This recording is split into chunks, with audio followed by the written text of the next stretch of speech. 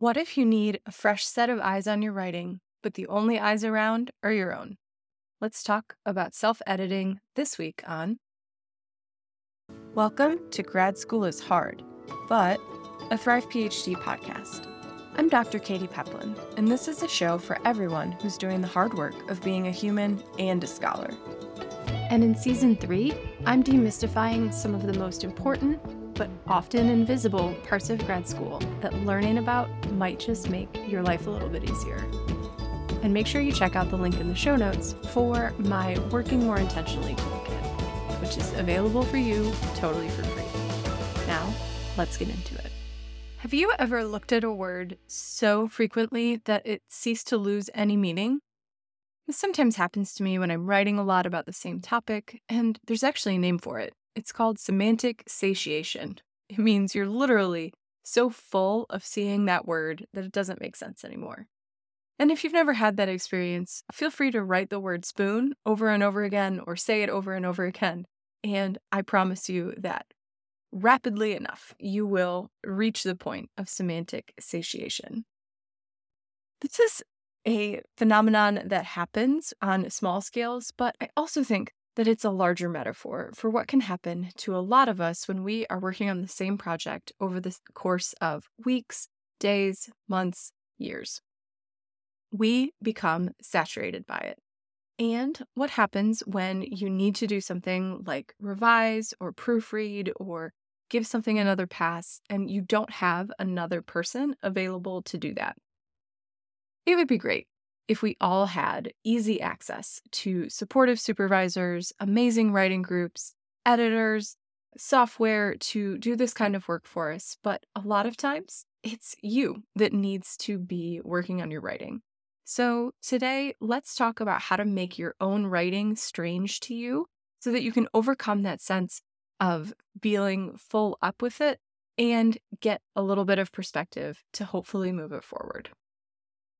I'm going to share a bunch of strategies. Some might work for you, some might not. Some require various pieces of software or equipment, but a lot of them can be done for free just with what you have hanging around. So the first tool that can be really helpful is dictation or having something read aloud back to you. I know that when I am particularly stuck with my writing and I just can't stand to look at that document anymore, I will often open up a dictation window, whether that is through something like Otter or the word processing dictation tools that are coming more and more evolved every day. And I just talk. I talk it out.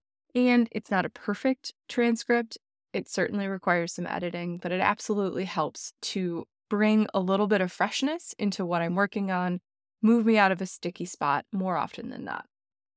You can also have your writing be read back to you. There are all sorts of apps and extensions, more than it makes sense for me to list out here on this podcast, but it can be really helpful to hear your writing being read back to you, if that's something that's accessible to you.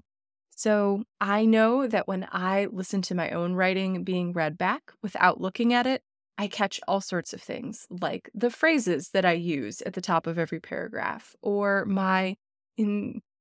or my predilection to use some of the same pieces of vocabulary and sentence structures to the point where they become repetitive and almost silly sounding. I catch the repetition of ideas, I catch places where my logic jumps, and bonus, it usually gives me a little bit of rest from the eye strain that I can feel scrolling up and down a really large document. Speaking of scrolling up and down a really large document, if you work visually on a computer, then it can be very, very helpful to change the way that your writing looks to you on a visual level. This is because our brains become accustomed to seeing certain words, certain places at the same time. So if you've been working on a document for, say, weeks or months, your brain kind of has stored shortcuts, and it makes it really hard to catch things like typos or repetition because you're so used to seeing it. There's a lot of different ways that you can change it visually. The classic is to print it out. Look at it on a different medium. I love to actually go one step further, change location, even if it's just to another side of my desk, to look at it in a completely different form.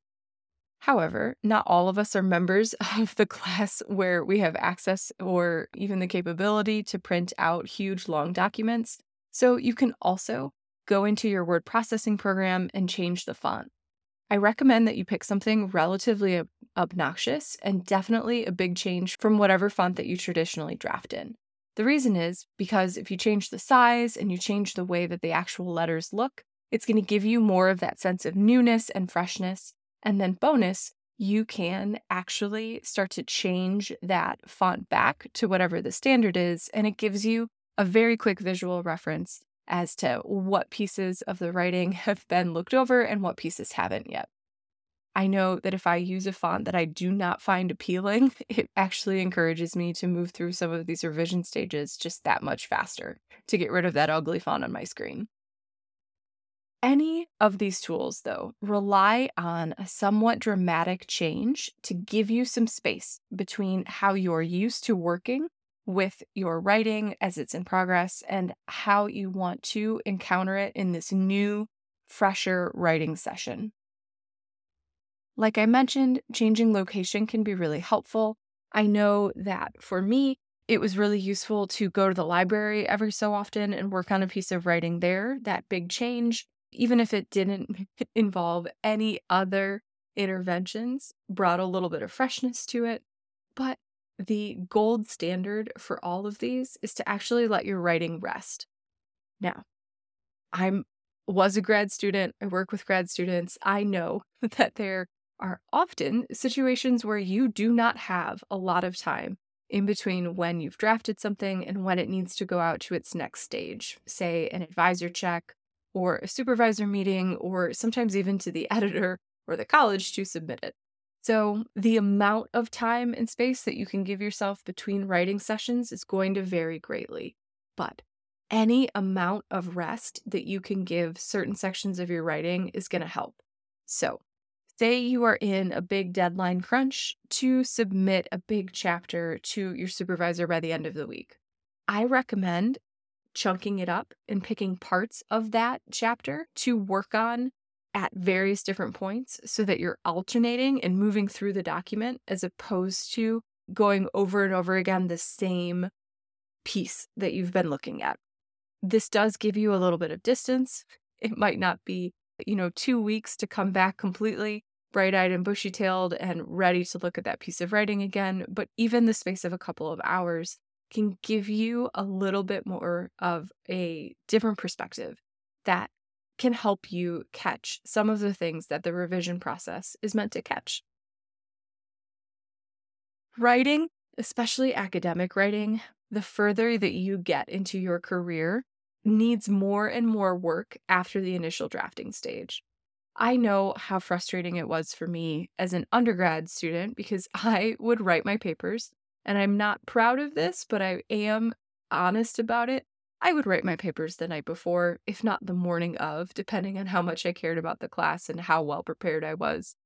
And it was a big shock for me when I reached the next levels of my writing where I simply could not write a pretty solid draft the night before and turn it in, at least not without doing some serious harm to my body or, just not meeting the bar that was expected of me in this new stage.